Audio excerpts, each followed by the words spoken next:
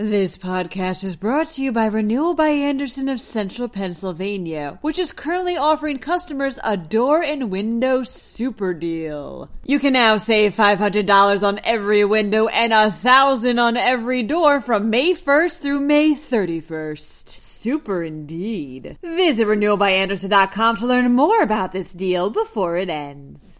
A hunter fatally shot a family's dog after mistaking him for a coyote. Meanwhile, the FBI is using Facebook ads to find people who have been harassed by the Chinese government. Philadelphia is still a top bed bug city. And a couple finally said I do in their 80s. I'm Claudia DeMiro, and you're listening to Today in PA. A hunter accidentally killed a family dog in Berks County, reports the Philadelphia Inquirer. The State Game Commission said after the incident occurred how the hunter had mistaken the dog, an 8-year-old Malamute mix named Hunter, for a coyote, prompting him to shoot the animal in the stomach. The dog died before his owner, Chris Heller, could get him help. According to Heller, afterward, he had brought both Hunter and his other dog, Freya, for a walk that day on trails owned by the Reading Area Water Authority when he came upon a group of hunters. Heller said how he informed them that the dogs, which were wearing colored harnesses and collars at the time, would be out of their way, and the group in turn said they would let everyone in their party know the dogs were around.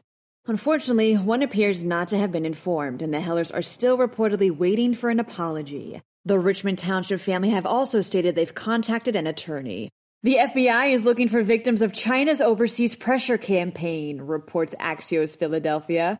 And they're doing this by using Mandarin language ads targeted at Philadelphia Facebook users.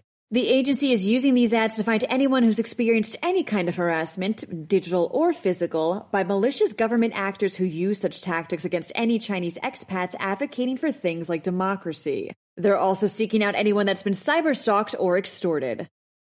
The FBI explained to Axios via statement that they're taking these efforts because, quote, many victims are not aware transnational repression is illegal. As a result, the FBI strives to educate communities about TNR, the methods used, and how to report it to the FBI. Why the FBI is targeting Philly area residents specifically remains unclear.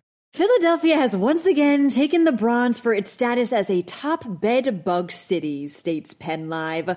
Orkin recently released its annual Top 50 Bed Bug Cities list, where Philadelphia still sits in the number 3 spot, just like it did the year before. The company uses the number of bedbug treatments it's had in certain areas within a year in order to gauge which locations had the most. The two that beat Philadelphia in second and first were New York and Chicago, respectively. Carol Bowiak and Lee Harshberger finally tied the knot in Luzerne County a couple of weeks ago at the ages of 85 and 89, says PennLive. Both widowers, the two met when Carol placed a personal ad in a newspaper back in 1995. Almost 30 years later, they said their I do's at a Laurel Run church in front of their kids, grandkids, and great-grandkids. Says Lee, quote, it's a big step, but it's the right step. I'm over at her place most of the time. That wraps up today's episode. I hope everyone enjoyed their time off yesterday. For even more news, visit PennLive.com. And please don't forget to rate this podcast and review it should you find the time. Thanks in advance, and of course, thanks for listening. I'm Claudia DeMiro, and I'll be back again tomorrow for another episode of Today in PA. This podcast is brought to you by Renewal by Andersen of Central Pennsylvania, which is currently offering customers a door and window super deal. You can now save $500 on every window and $1,000 on every door from May 1st through May 31st. Super indeed. Visit renewalbyandersen.com to learn more about this deal before it ends.